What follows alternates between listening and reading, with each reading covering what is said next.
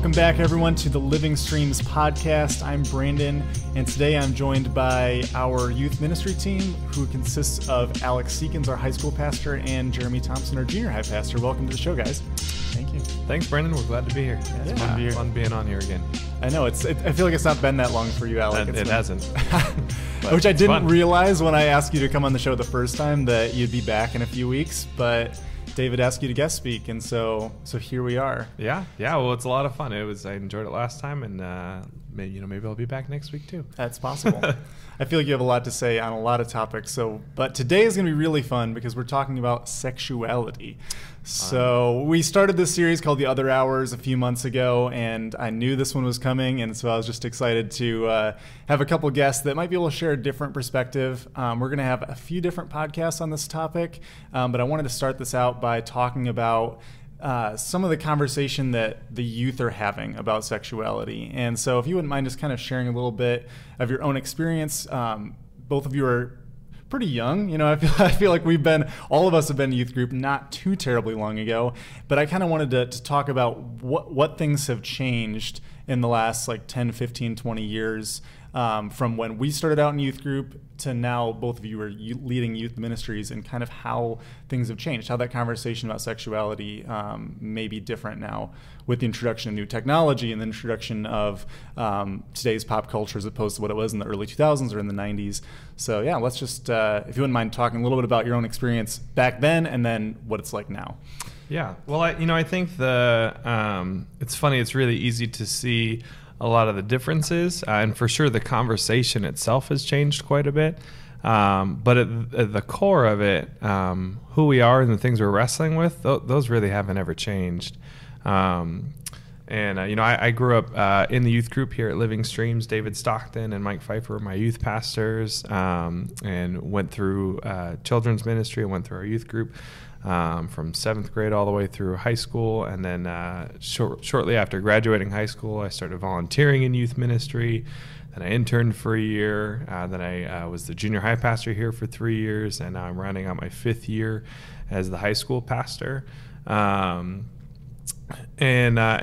think that has given me a unique perspective because I've really been paying attention to the age group of people for quite some time now who are just learning this struggle. You're right. You go from in 6th grade for a lot of people this point where I don't really know necessarily even what sex is. Certainly some do much earlier than that, but for probably the majority, there's a relative amount of sexual ignorance and innocence in 6th grade, and then through the minefield that is junior high and senior high and trying to figure it out.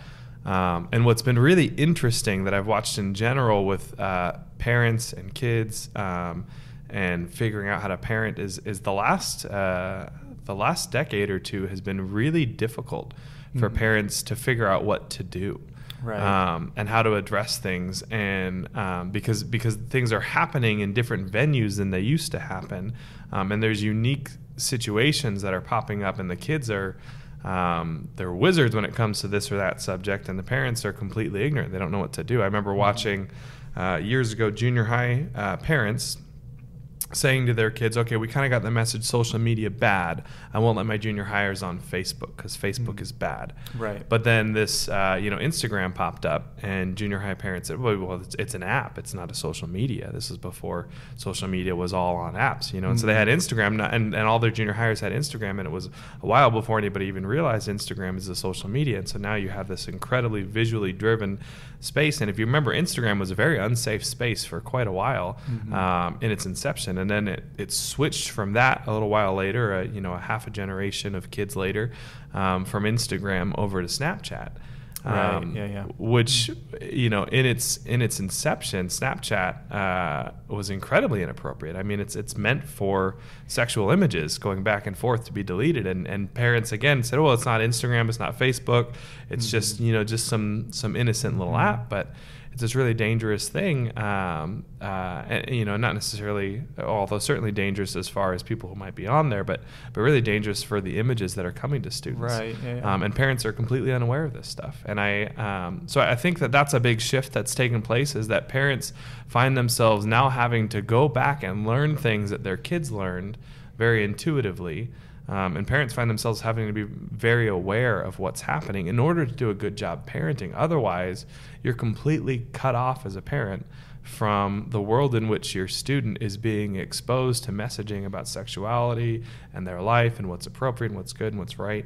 And I think it's a really difficult time. I don't envy parents who are raising kids right now as things keep changing so quickly. So right. Yeah, and I like how you said that parents they can kind of be behind the ball in what their students are being exposed to, because years ago, when we had questions and maybe when we were growing up, we had to go seek out answers, right, and seek out information about these topics. And I feel like a big shift that's happened is that now information is seeking out students, and to really abstain from some of the stuff that's out there, you have to have a defensive approach, because you're kind of getting bombarded by all these images and commercials and advertisements and whatever it is, and it's kind of seeking after you, which I think is a big shift.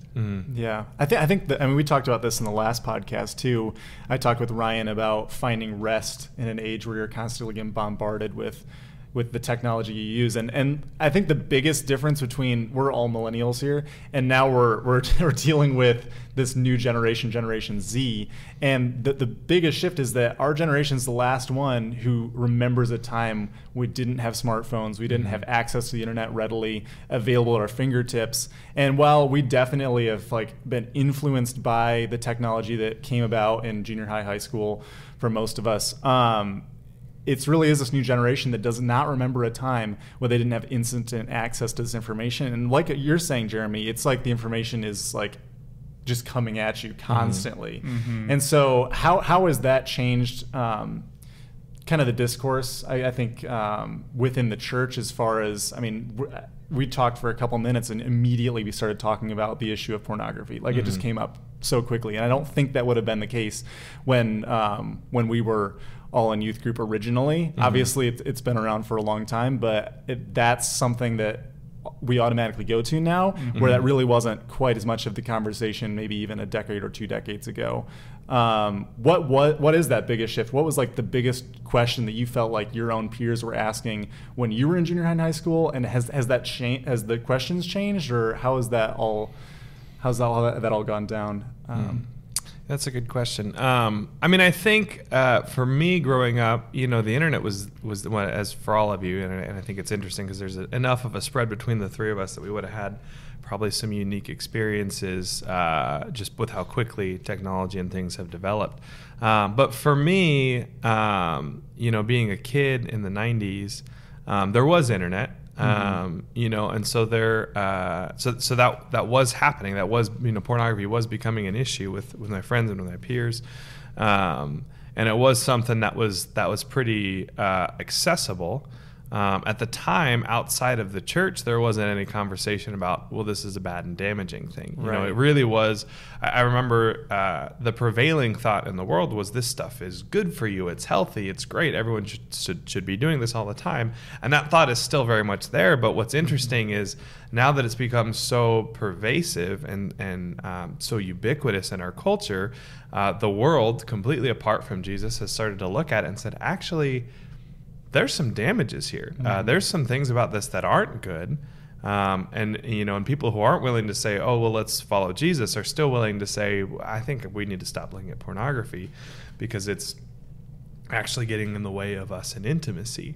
And of course, like I said, there are still plenty of people who would, take the other side of the conversation and say, no, it's still great, it's still healthy, it's still wonderful. But there's study after study after study showing the damaging effects of pornography, where when I was growing up, that wasn't the case. All the studies that existed seemed to be from people who were wanting to perpetuate the belief that pornography and masturbation were a positive thing. And now we're starting to see, no, it actually damages your capacity to interact. It damages your capacity to interact sexually, your capacity to experience intimacy. That was one of the things that I talked about a little bit yesterday in my message is, neuroscientists are beginning to talk about neuroplasticity and this idea that our brains are moldable and they shift and they change. And one of the places where that manifests in our minds is in this connection between a particular activity and a result of that activity, whether it's a reward or a consequence. Is something I talked about a little bit more in depth yesterday. But and so with pornography, what happens is we're associating this activity of looking at pornography, and then the reward of that, internally speaking, is the feelings of sexual arousal and pleasure and something that is, the hormones that are firing off in our brains are the ones that were intended for intimacy. Mm-hmm. So our mind is thinking intimacy, our mind is thinking connection, and we're having this connection with a screen, and we're being visually stimulated by people we'll never meet. And then we have this novelty, this flipping through images, videos, and things like that, and seeing different people and different acts and different situations, seconds in between. And so our brain develops this connection between sexual intimacy and sexual novelty. Mm-hmm. And that's just not something that can happen in a real relationship. I mean, I would say it's certainly something we're meant to have that intimacy within the context of a marriage, but you can even put that aside for a second and just say, from the perspective of someone who's not a follower of Jesus, who wants to have, good sexual intimacy in a monogamous relationship, or in any, or even a polyamorous relationship with only a couple people. No group of people or individual, certainly no individual spouse, will ever be able to provide the amount of sexual novelty that the internet can. Mm-hmm. And so your brain begins to think, man, I need this novelty. I need something different. And there are surveys that have shown pretty consistently that most people who find themselves addicted to pornography a few years down the road, in the privacy of an anonymous survey, will admit that I'm looking at things that I would have found disgusting and morally reprehensible when I first started this addiction. Why? Because they need something new. They need something different. They need something they haven't seen before in order to have that sense of sexual fulfillment. And it ruins marriages. Totally. It absolutely ruins marriages. I think I don't think we can say that the divorce rates in America I don't think you can pin them on any one factor. I think there's a number of them, but I certainly think that one of the foundational issues that we're experiencing is the prevalence of pornography addiction. Mm-hmm. And one of the lies is that, porn is great for your marriage. It's just not. It's not. It absolutely is not. It does not belong in a marriage. It doesn't belong in your heart. And it's ruining your sexuality. And I can guarantee that if you can, that one of the main barriers to fulfilling sex life in a relationship, in a marriage, is a pornography addiction. Mm-hmm. If you get rid of that, I'm not saying it's going to fix everything, but I can guarantee that you're really going to struggle if you're not able to remove that. Mm-hmm. And that same mechanism of that neuroplasticity that creates a difficulty when you have an addiction to pornography, it actually also is meant to create a deeper intimacy mm-hmm. in a marriage, because that connection, where over here the connection is between me and a screen, over here, when we choose to avoid that, when we choose to walk into what the Lord says is right and what's holy and what science would say is beneficial, what happens is now that connection that's being strengthened is between me and a spouse. And so I am more and more and more satisfied by a spouse, instead of the pornography addiction, which is essentially drinking salt water, and just leaves you more unsatisfied than you began with, because you're wanting more and more and more of something different instead of more and more and more of the same person to whom you're committed. Right. So, yeah. And if we take all of that and apply it specifically to youth today, what I was talking about earlier, that it kind of comes chasing after you. Totally, yeah. If you do research on when people are first getting exposed to pornography, depending on what studies you're looking at, some of them say 11 or 12 years old. Some of them go as low as 8 years old, mm-hmm. that people are having their first exposure to these very damaging images and videos. And as I was doing research on that, and what's kind of causing that, it was interesting to see that a lot of people were talking about that first exposure and saying, I was just online and I misspelled something. Mm. And before I knew it, I was seeing these images and videos that I couldn't really understand. And they talk about having the feelings of kind of being scared about what they were seeing, but also that like tempting intrigue to go deeper and to look more. And it was just they couldn't even really interpret what they were feeling. But that curiosity kept them coming back, and before they knew it, they were wrapped up in a heavy addiction. And so you're talking about what are the questions that the youth are asking. And I mean, the questions that youth are asking today are the specific questions are a little different, I would say, than maybe what we were asking when we were 12 or 13. But I would say that fundamentally, every student, and especially for parents to know that this is the case, I would say I can guarantee that every student is asking this question of who can I get answers, or where can I get answers to my questions. And maybe the specific questions that they're asking are different, but every student wants to know where they can get answers. And that was the same for me when I was growing up. The church was pretty silent on the issue, and I had questions. Totally. I was getting a lot of stuff bombarded and a lot of different answers, and people would talk about it, and I'm like, is that true or not? And so I wanted to know who I could go to answer, or to go get answers from. Right. Yeah. And the scary thing is right now is that the world is full and ready to give our students answers. Now, a lot of times they're bad answers, but they're answers to the questions that they're asking. And they are full and ready to give those answers. And what I've seen is a lot of times Christian parents or the church are afraid to step on those grounds and start giving answers. Totally. And so they almost make it this taboo topic, which for me growing up was very damaging, because I thought, well, I have these questions and I need to get some answers. And so I started turning to the internet to get answers, just because I couldn't find someone to give me answers. Now, fortunately, down the road, my youth pastor stepped in and really made himself someone that I knew that I trusted, that I knew I could get truth from him, and he did a really good job of making this topic not taboo, and not making it this big, okay, well, we're gonna have the sex talk, so sit down, and it's gonna be super awkward. He would just talk about it like any other topic, which was so refreshing for me, because I'm like, for the first time, I'm thinking, oh, I can ask these questions to someone? Okay, I like this. And after a while of his faithfulness of being there and being willing to go into this topic and give real, true answers and be authentic, I knew that, okay, well, I can go to him for answers. And I got some questions. So I would say if you zoom out of all the specific questions, that's the big question that teens are asking. And they're wanting to know where they can go for answers, who they can go to, who they can trust.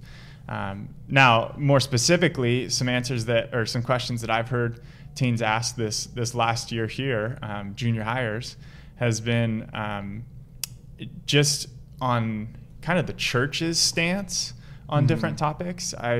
We had a girl come up to one of our youth leaders and ask, so my friend is bisexual, how come you guys hate her? Or something, or why can't she come to church? And it really just breaks our heart, because those are the answers that they were given. Now, whether they were given that from churches who felt like that was the right answer, that we are to hate them, and wrongfully so, or whether that was the world saying, the church, you can't go to the church because they hate you, and once again, just is not the truth.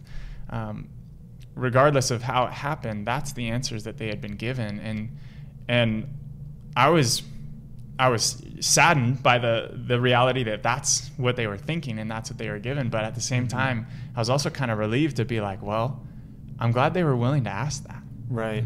Because I know other students have that same question and that same idea, but they're too afraid to ask, or they don't know if we're trustworthy enough to ask that question. Right.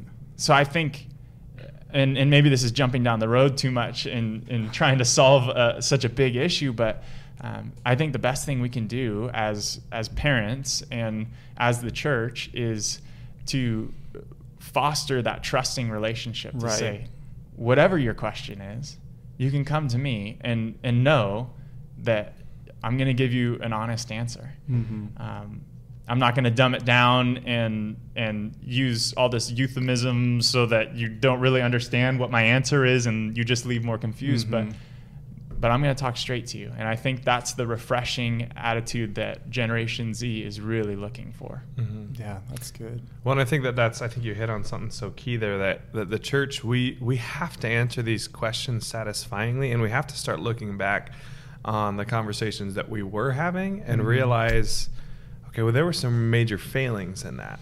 We did a cheap job. I can only speak to the 90s a little bit because I was a kid there, but the 90s and the early 2000s, and I'm presuming, the decades preceding those, we did a cheap job of talking about sexuality. Our world, absolutely, something crazy happened, in the 60s with birth control and the sexual revolution, and things changed significantly. And the church should have been a place that had some really good answers. And it seems to me like we kind of stuck our fingers in our ears and just said la la la la la, yeah. and then just said like no, we just want to stay away from all this, instead of saying, hold up, the path you're going down is that path that Proverbs talks about, or one of those where it says that there's a path that seems good to man which ends in death. Mm-hmm. And our world is doing that. Our world is going down these paths that seem good to mankind, but their end is in death. And so we need to explain that. We need to not just say that's a bad path, don't do it. The Bible says no. Yeah. We need to be able to say, well, this is why, because the Bible is not irrational. The Bible isn't silly. The Bible isn't a list of obnoxious rules. There's a reason behind when God says don't do this. It's not because he's a control freak. He's the God of the universe. He's in control. He's not insecure about whether or not he's in control. Right. When he says that, it's because he says, look, I've designed the world this way. And if you want life and blessing and goodness, these are the ways you get it, and those are the ways you don't. An analogy my dad likes to use a lot, and I think David Stockton used it in a sermon not too long ago, is, if you're in a semi-truck and you see a bridge that says, no vehicles over 15 feet, and you know that your truck is 20 feet tall, that's not the same as the speed limit. Right. You can't look around and say, well, there's no police officers. I think I can get away with this. I'm going to drive under that 15-foot bridge with my 20-foot semi and I'll be okay. No, that law is there for a reason, because you're going to have some very bad consequences, regardless of whether or not you get a ticket, regardless of whether or not there's a police officer there, if you choose to ignore that law. And God's laws are that way. They're not arbitrary. They're not there for no reason. And the thing is sometimes it takes some digging for us to understand why it is that the things that God says are dangerous, because sometimes it's not intuitive for us. For example, like we were just talking about with pornography, it makes a lot of sense to just say, well, what's the damage here? Like if the people on the other side of the screen if that was consensual, if that was a job that they chose to do, which is not always the case, but if that were the case, no one seems to be getting hurt here. So what's wrong?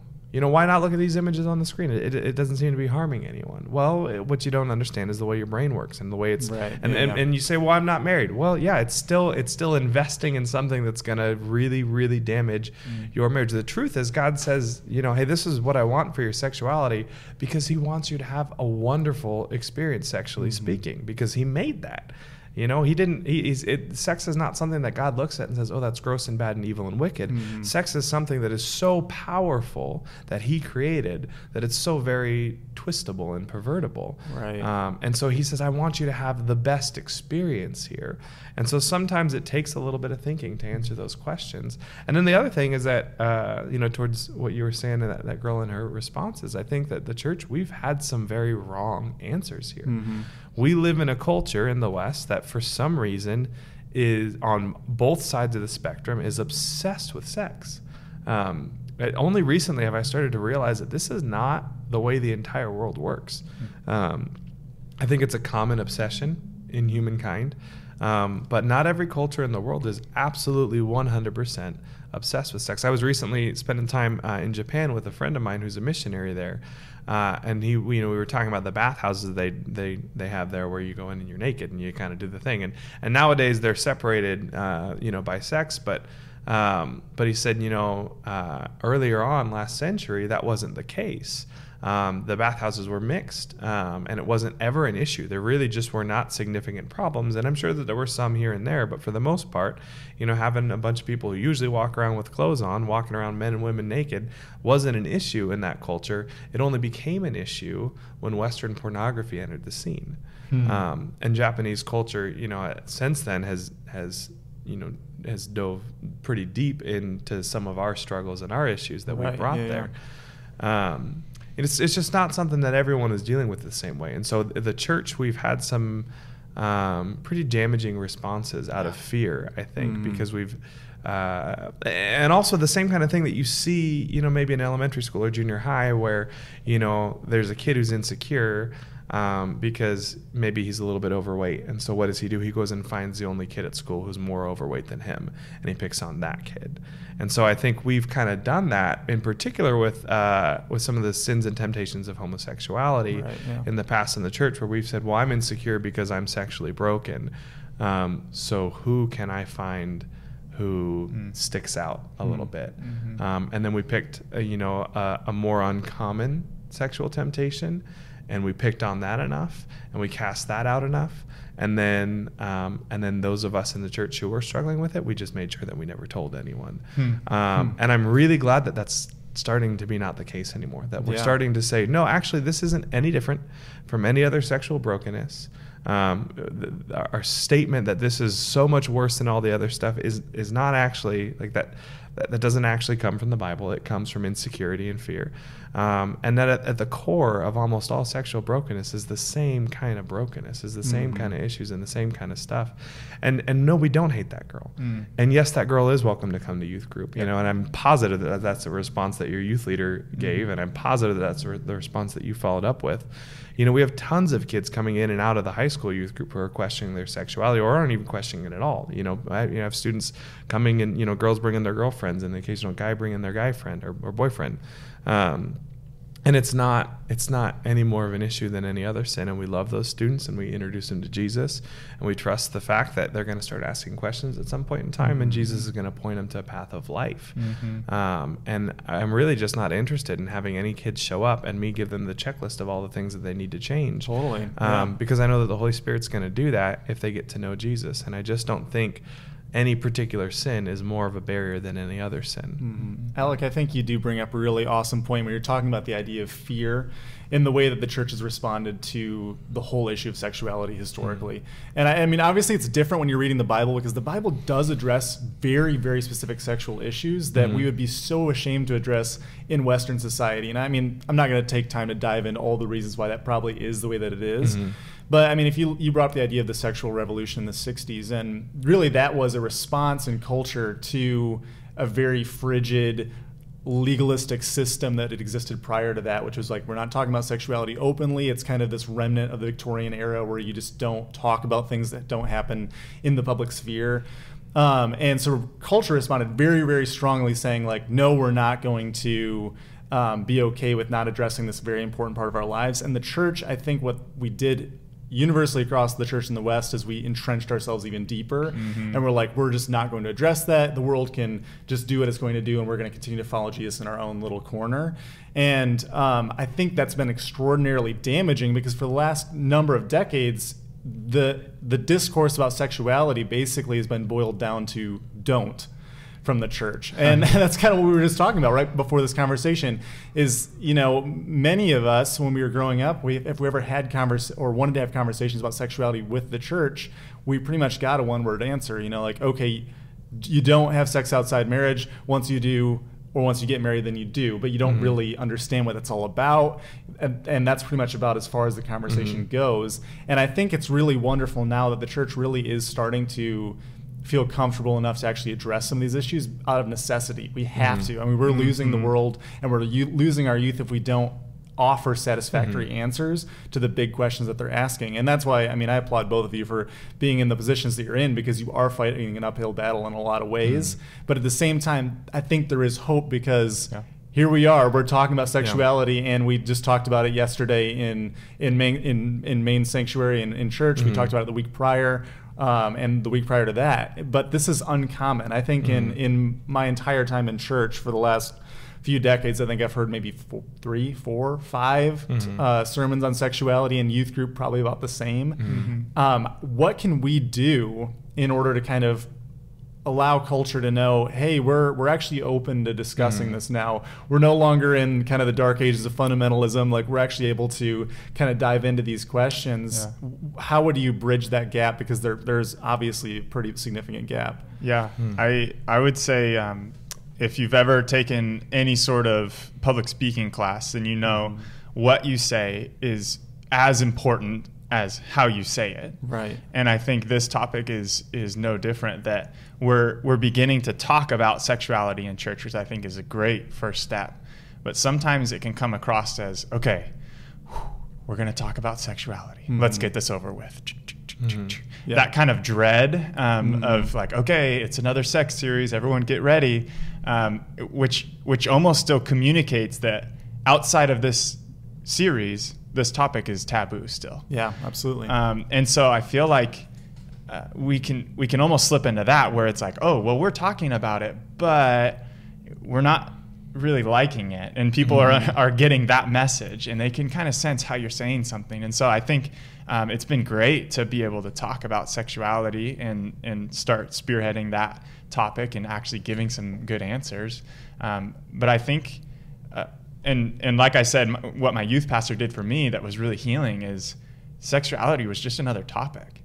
Like, one week we were talking about communion, and the next week we were talking about sexuality, and he really communicated it with the same tone and the same amount of truth and the same weightiness, because it's all life. It's all about life, and so having sexuality just be a part of the conversation and opening it up and saying, hey, we might be talking about something that's totally unrelated to sexuality, but that doesn't mean that sexuality is off the table now. That's good. That just kind of leaving that door open, I guess, to say we want to engage in helpful discussion about this. We don't want to just, and I think that's the other part is discussion is key, as opposed to standing on a stage and telling people what they need to believe. Having healthy discussion is always more beneficial to take that humble road and say, hey, look, this is what we've experienced. This is what God's word says. Here's the science that's backing that up. Here's what's going on. What have you heard? What are your thoughts? And opening up that discussion, I think is key. Yeah, totally. Well, I think you're hitting on something too, and I would expand it a little bit. And I think you meant this under the umbrella of what you were just saying, but to include the idea of having a discussion with the world. Because the world is formulating ideas that are largely counter-biblical, but they're reacting in large part to some of our errors and our misunderstandings. And so a lot of times the conclusions that the world is coming to might be a little bit off, but we really need to humanize the other side of the conversation and start saying, okay, what's foundational to what you're saying, and where's the truth in that? Because the world is not full of idiots. The people who disagree with Jesus, they're not morons. They're still made in the image of Jesus. They're still smart, wise individuals who are trying to navigate a complex situation in the world in an area that our culture is clearly failing in. And they're trying to come up with answers, not because they're evil and wicked and the enemy, but because they're trying to do something good in the world. And so we need to pay attention to that, and we need to say, okay, is that in response to something that we said that was wrong? So again, like yesterday, my message, I honed in on the fact that I really think we've gotten the conversation on purity wrong. Right. We've focused in on purity as this thing that needs to be maintained, right? The purity card. And actually part of what initiated my thinking about this a couple of years ago was listening to someone who really, really, really is in the far left side of the spectrum, who really, really, really hates a lot of what the Bible says about sexuality. And they were harping on the word purity card. And I thought, yeah, you're right. Like, that's a damaging thought. And I started looking in the Bible, and I realized, the Bible does not really talk about purity as this thing that we need to hold on to and maintain, or else we lose it and it's gone forever. When the Bible talks about purity, it's talking about redemption. It's talking about sanctification. It's talking not about remaining pure, but becoming pure.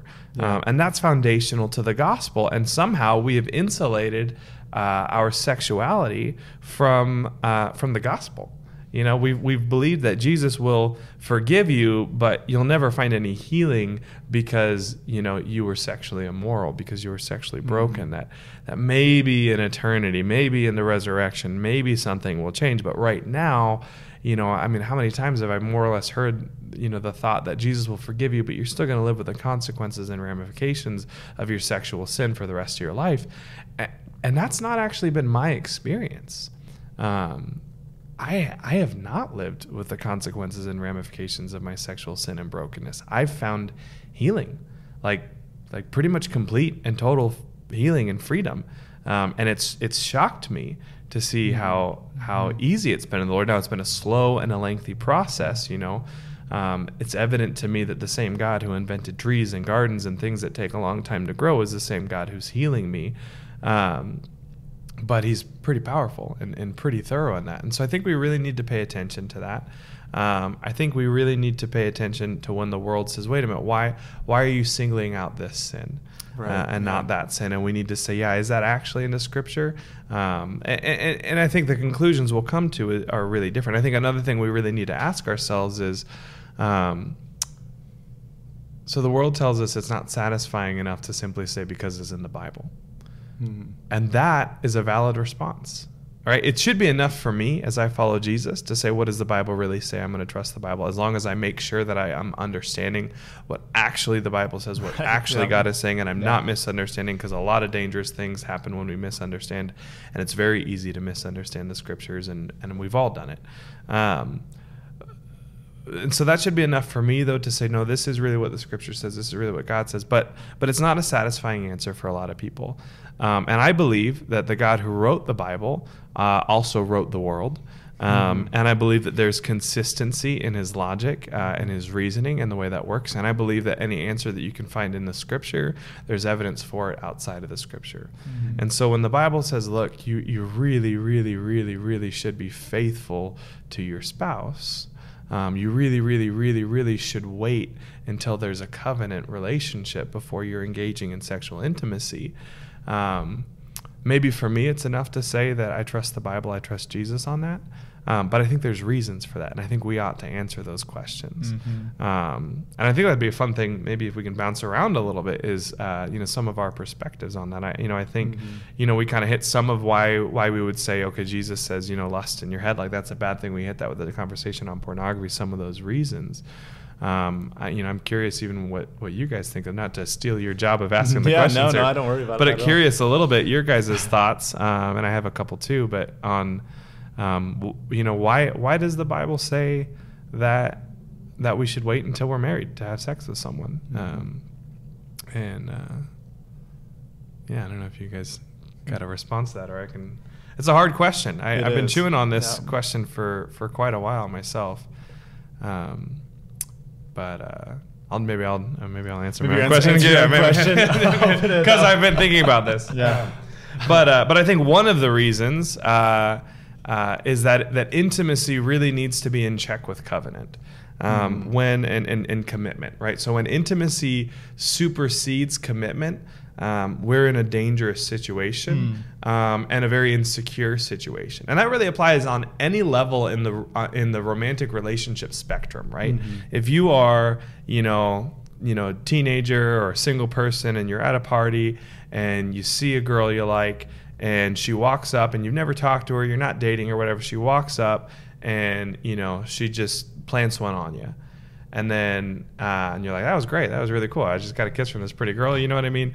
And then a few months later, you're dating, this person that originally you didn't know, but you were kissing, and there was no commitment, there was no friendship, there was no dating relationship, no basic level of some sort of loose commitment that you get in a dating relationship. Now you find yourself in a situation where you see that she likes the guy across the room, and you think, well, is she going to go up and kiss that guy? Yeah. What have they already done? Yeah. Yeah. And I mean, and this could be reversed too. You know, we could be talking about a guy for sure. I mean, it's like a trending topic on Instagram is guys cheating for somehow is something that people like to laugh about on Instagram. You know, like, you know, and their girlfriends, you know, sorting through their phones and looking for evidence of the cheating. You find this because why is that? It's because you started the relationship with intimacy that was out of whack with the covenant, with the commitment. And so you're scared. And so what happens? So, okay, now we move along forward. We're in a relationship. We love each other. We care for each other. We're not married. There's no covenant. And now we're sleeping together. Why? Because we really love each other and we want to stay with each other, but we haven't committed to each other. We have a sense of propriety in our hearts, maybe. We have a desire to stay together forever, but there's been no covenant. And so then you sleep together, and a little while later down the road, you get married. And now you're married, you've been married a few years, and now there's someone, you know, that you can see your spouse is attracted to. Because that happens, because that's life, right? Because there's other human beings who are attractive in so many other facets of who they are. And now you're worried because, well, if my spouse would sleep with me before there was covenant, what's to keep them from sleeping with this person without covenant? And then flip that on its head and say, well, maybe you waited. Maybe you didn't sleep with someone else. You know, maybe you didn't sleep with forget about someone else. Maybe you didn't sleep with each other before you were married. And now you see your spouse has a crush on someone years down the road. You're having a difficult time. You know, maybe you're frustrated with each other. Maybe you've been a bit of a jerk. And your spouse has good reason to be mad at you. And you see that there's this person in the office that they're attracted to. And because you guys didn't sleep with each other before covenant, because you knew that intimacy was very important to your spouse, even when it was you who they loved and married, to stay in check and below the level of covenant, you're a lot less worried. Yeah. Because if they wouldn't sleep with me before there was covenant, I have a lot less reason to think that they would sleep with that person before there was covenant. And there's actually studies that back this up. There's a study that was done by Brigham Young University, so we're in Utah, so you know, maybe there could be some different places to get those studies, but I think there's validity to it nonetheless. But that partners, so within the first 5 years, it looked at the divorce rates within the first 5 years of a marriage. Partners who had not slept with anyone at all before being married were 0.5% likely to get divorced in those first 5 years of marriage. Less likely? 0.5? So there was a 0.5% chance that they were going to get divorced within the first 5 years. Sorry. The biggest, and so then we'll progress through, you know, maybe they slept with just each other, then two sexual partners before marriage, and then there's a big gap up to 10. And we look at the percentage shifts, and what's interesting is this next shift between 0 sexual partners before marriage and 1, so only sleeping with the person who would become your spouse, that number jumps up from 0.5% to 22%. Wow. 20. So if the only person you slept with before you got married is the person who became your spouse, you got a 22%. You're 22% more likely to get divorced in those first 5 years. And you'd think that trend would continue, right? There'd be a huge hike up. Maybe you'd go to 44 if they slept with someone else. Right. No, it's only 30%. So if you slept with someone else other than your spouse before you got married, you're only 30% versus the 22% if it was only your spouse. And then you'd think again, no, actually, it doesn't hike up any further. It actually levels off. So if you've slept with 10 people before you got married versus only your spouse and one other person, you're only 33% likely to get a divorce. So by far, the biggest gap is between slept with no one, 0.5% chance of getting divorced, and slept with only you, my spouse, before we got married, 22%. 22%. Wow. Yeah. Wow. And I think for me, like, this is the challenge that we're facing right now in the church, is that it's not a satisfactory answer just to say the Bible says so, so just let that be enough. And I think, like, in my personal experience, if that was more of the conversation, it'd be more compelling. You know what I mean? Like, I grew up in the church for the most part, and receive the biblical teaching about, like, okay, here's all the reasons why you shouldn't have sex before marriage and stuff like that. And my wife and I did wait until we were married to be together. And But that's not the situation for everybody. You know what I mean? Like, by God's grace, you know what I mean? We're both in a position where we kind of heeded the warning that was just pretty much like, the Bible says so do it. Mm-hmm. You know what I mean? But what about somebody who may not have the same relationship with the Lord that my wife and I had, or, you know, somebody that's kind of on the fence about, okay, can the Bible really be trusted? Because that is something that's definitely in question right now in society. And I think that providing evidence that's outside of just, here's what the scripture says, so just go and apply it, I think that's really, really, really important. And I'm really glad that both of you are kind of walking that line of like, the scripture for sure has the ultimate authority. Like, we're not going to question that. But if it's true, then there should be evidence that goes along with that, right? Mm-hmm. And what you're showing right now, Alec, is, okay, not only does the Bible say this, but there's evidence outside of, in the world that God created, that points to that same truth. Mm-hmm. And I think that that's huge as far as actually bridging the gap, because I do think that as far as the world goes, when they're looking at the church, what they're oftentimes seeing is an institution that's outdated and irrelevant to the issues that are pertinent to modern society, which, if we're going to kind of bridge that gap and say, no, that's not the case at all, then we need to kind of meet people on their own turf. You know what I mean? If we're coming at people and saying, this is what the Bible says, but they don't believe in the authority of Scripture, you're not going to get anywhere. And I think that's what we're seeing a lot in the church right now, is people are still trying to hold up signs and say, this is what the Bible says, believe it. But if the world itself doesn't have any value for Scripture, we're not meeting them on the same terms as far as authority. And so I think that stuff like this kind of bridges that gap, and they're saying, okay, well, we both agree in the validity of science, right? We're both saying, okay, these facts and figures kind of speak for themselves. And then say, did you know the Bible also kind of goes along with that? I think that goes a lot further. And so it's exciting to me that, like, every single time I hear one of these studies, I'm like, yes, that's like validation that the Bible really is authoritative and knows what it's talking about. You know what I mean? And it's enough for you and me to say, look, I've tested this, I've tried this, I believe the Bible is valid. So the Bible is enough for me to stop, just for me. But it is independently verifiable, and that is really important. And I think it's I think it's interesting, because here's another one of those pivotal shifts too, is like, we've put ourselves in this position where the world is saying we want more sex, and it sounds like the church is saying we want less sex. But the reality is, if you look at it, if the goal is more and better sex, the church has the answer. Jesus has the answer, like he, like and that's, and I won't pull any of these studies out. I don't have them in front of me too, but studies are showing that people in healthy marriages are having way more and way more satisfying sex than people who are going for the one night stands and who are living their life on Tinder. The truth is, what God says leads to more and better sex. Now, are there lots of other issues? I mean, is it a promise that if you do all of these things, and if you don't sleep with anyone before you get married, and if you don't have a pornography addiction, like, that you're going to have a healthy marriage and you're going to have lots of sex and it's going to be great and you're going to have no problems? No, it's not a promise. Absolutely 100%. Sexuality and our relationships are complicated, and there's a lot of work that goes into that. But statistically, healthy marriages between two people who really love each other and are faithful, they're having more sex and they're having better sex.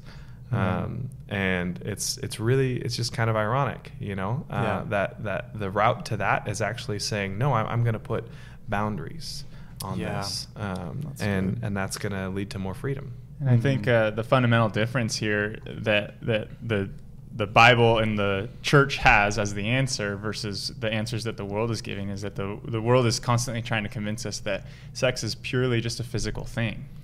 It's a physical act. It's like.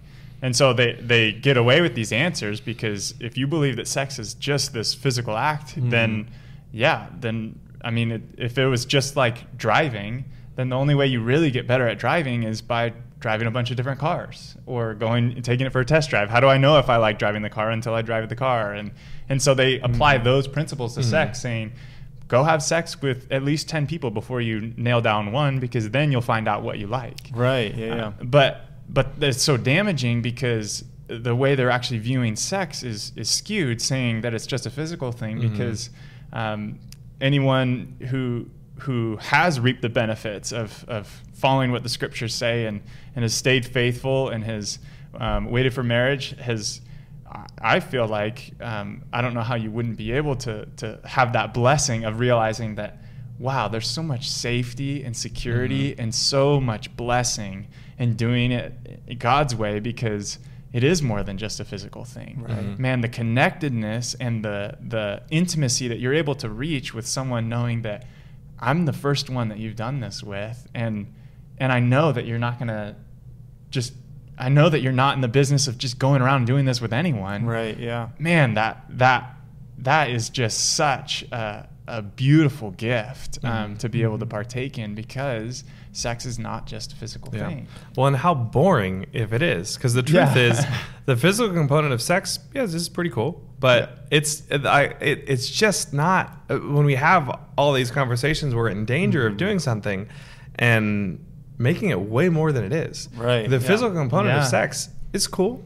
It's great. I'm not complaining, but like, it's not that big of a deal. Yeah. And we are so obsessed with it on both sides of the component. One of the first things, I recognized when I got married is, like, everything that is of profound value in this is not really possible outside of a covenant relationship. Yeah, totally. The best parts of this are just, it's not really possible without faithfulness. And just to circle back to that main point of my message yesterday, you're not without hope ever, though. Yeah. It's not as though, if you're not in that situation where, you and your spouse have never slept with anyone before, that you'll never get the best parts of sex. You'll never get that intimacy. You'll never get that commitment. You'll never get that safety and that security of the covenant. That's not how it works. It's purity, because again, sexual purity is something that can be obtained regardless of who you are, and it comes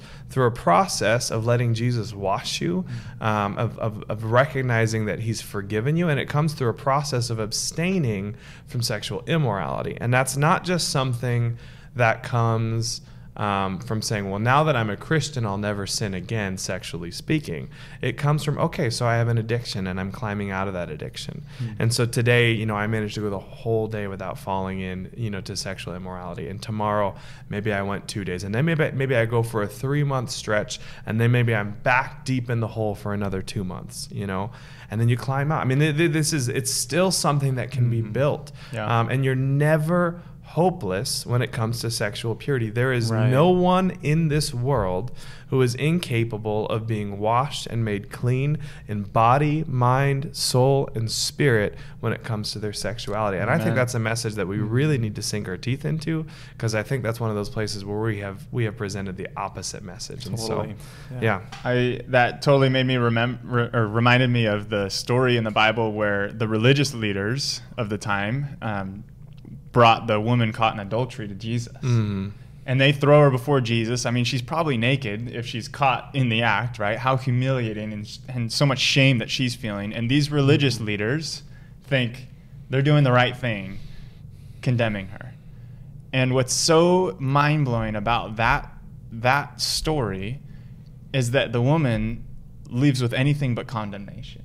The people in the story that get condemned are the religious leaders who are pointing fingers. And Jesus looks at them and says, hey, all right, you without any sin, you can throw the first stone. And he kind of just goes back to writing in the sand, right? And he looks up, and slowly they have all left, and it's just him and this woman, deep in her shame, totally exposed, set up for this trap. And he looks at her and he says, hey, where are all your accusers? Hey, they all left, Jesus. And so miraculous to see Jesus' loving nature of just looking at her and say, yeah, I don't condemn you either. Go and sin no more. Now that is the redemptive qualities of God that you're talking about. That is the washing right there. The person who leaves that circle forgiven and clean and cleansed and free is the woman caught in adultery. She's not the one that gets condemned. She's not the one that is made out to be the evil one or the dirty sinner. No, it's actually the religious leaders who are painted in that light. And unfortunately, the church has oftentimes followed the example of the religious leaders. We've pulled people out of the shadows and thrown them down and says, Jesus hates you. I can't believe that you would live this way. I'm disgusted by you. Mm-hmm. And that, I feel like just breaks Jesus's heart, because that's so not him. Mm-hmm. Right. He's the one that looks at them and says, I'm willing to clean you up and pull you out of that mess, because that life is not fulfilling, and what I have for you is so much better. Yeah.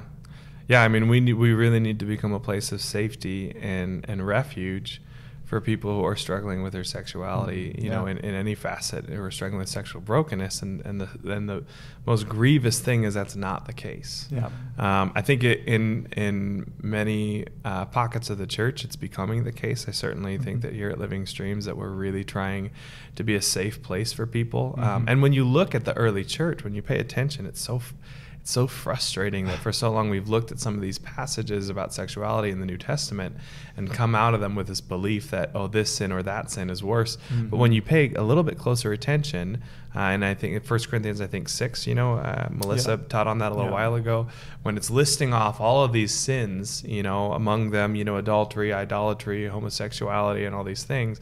And it says, and such do not inherit the kingdom of God. And we stop right there. Mm-hmm. And it's infuriating to me that we stop right there. Right. Because you read on, and Paul says, and such were some of you, but you've been washed, you've been made clean. Yeah. Paul is saying, hey, Corinth was essentially the Las Vegas or the Ibiza of the day. Yeah. It was a place of massive, orgies and erotic pleasure. And that's where people went to do that. And the church coming out of that didn't magically, stop having a problem with that. And Paul is saying, look, you've come out of this. Look, if you are attracted to men or women, people of the same sex, if you're struggling with your gender identity, if you are addicted to pornography, if you're sleeping with one person after the other, if you have broken your marriage, you have a place here in this church.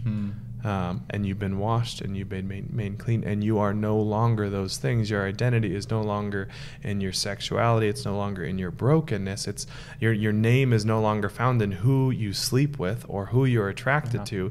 It's found in Jesus. And we talked again Thessalonians, Paul is saying to the church in Thessalonica, guys, stop sexually exploiting each other. That gives me I cringe when I realize that the Bible, this guy is talking to the church and he's saying you guys are sexually exploiting each other.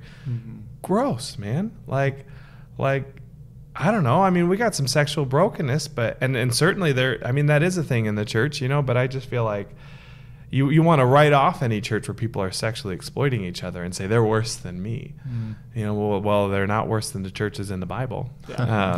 So maybe we ought to be a place that's safe for people who are so broken that they're not only victims but almost,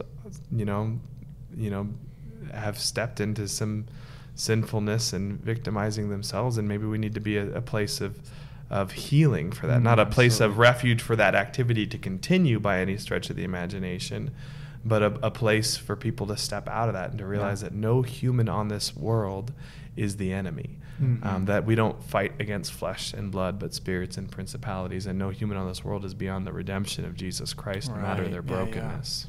And that's so good. And I think, the point that I really want to carry out of this entire conversation is that if you look at the Bible, and even in our own conversation here, the conversation may have shifted a little bit with the introduction of technology and that kind of stuff, but these are not new things we're dealing with. No. You know what I mean? And the hope that's offered in the scripture is absolutely every bit as relevant today as it was then. If you look at, and I love how you brought up the idea of Corinth, I think we get this idea in the Western church that the world is just getting so much worse, and sexually we're in such a worse position than we were a few decades ago or whatever. And I understand why people say that, I really do. But at the end of the day, what they were dealing with in the New Testament is the same. It's the same kind of stuff. And the hope that was offered then is the same hope that we have now. And I think I really love that we are kind of, as a church, beginning to demystify this whole topic of sexuality and be like, this is an important part of life, but it is a part of life nonetheless. And I think, especially in that 1 Corinthians 6 passage you brought up, I love how it's the idea of homosexuality and sexual immorality are listed right alongside things that all of us can relate to on a very deep level. I mean, it's like people who are disobedient to parents and like slanderers and all these different things like that we don't necessarily like gossip. We don't really necessarily think of on the same level, but the Apostle Paul seemed to think of them all on the same level because he listed this entire thing. And somehow as a church, we've pulled out a few select sins that we really want to say, no, this is the really bad one. But the hope is still offered that it doesn't matter what kind of sin you're dealing with, there's still hope in Christ for restoration. And I think that that's really the beautiful thing. Even in this series we're talking about, like David said this line a number of times, and I brought it up in every single podcast. God doesn't want to make you good at church. He wants to make you good at life. And life is all-encompassing. And I love how you brought up the idea of purity being a holistic thing. It's not just about your sexuality. It's about the way that you live your entire life. And I really think that that is where the church needs to head in that direction, where we're offering hope for this one particular issue. But we're more than that, we're saying the gospel is holistic. It deals with all of life, not just segmented portions of it, if that makes sense. So I really appreciate both of you being here and kind of tackling this big topic that is one that we don't really talk about a ton, but both of you seem super comfortable with just kind of diving in, and I really, really appreciate that, and I think that is where we really need to go. So yeah, thank you both, and I look forward to next time. Alec, it maybe in a couple months, and hopefully we can have you around too, Jeremy. It's been awesome having a conversation with you as well. All right, everybody, thank you so much for listening once again to the Living Streams podcast. Make sure you subscribe so that you don't miss any future content that we'll be rolling out soon. Thank you. This has been a production of Living Streams Church in Phoenix, Arizona. If you like what you heard, please visit us at livingstreams.org and follow us on Facebook and Instagram.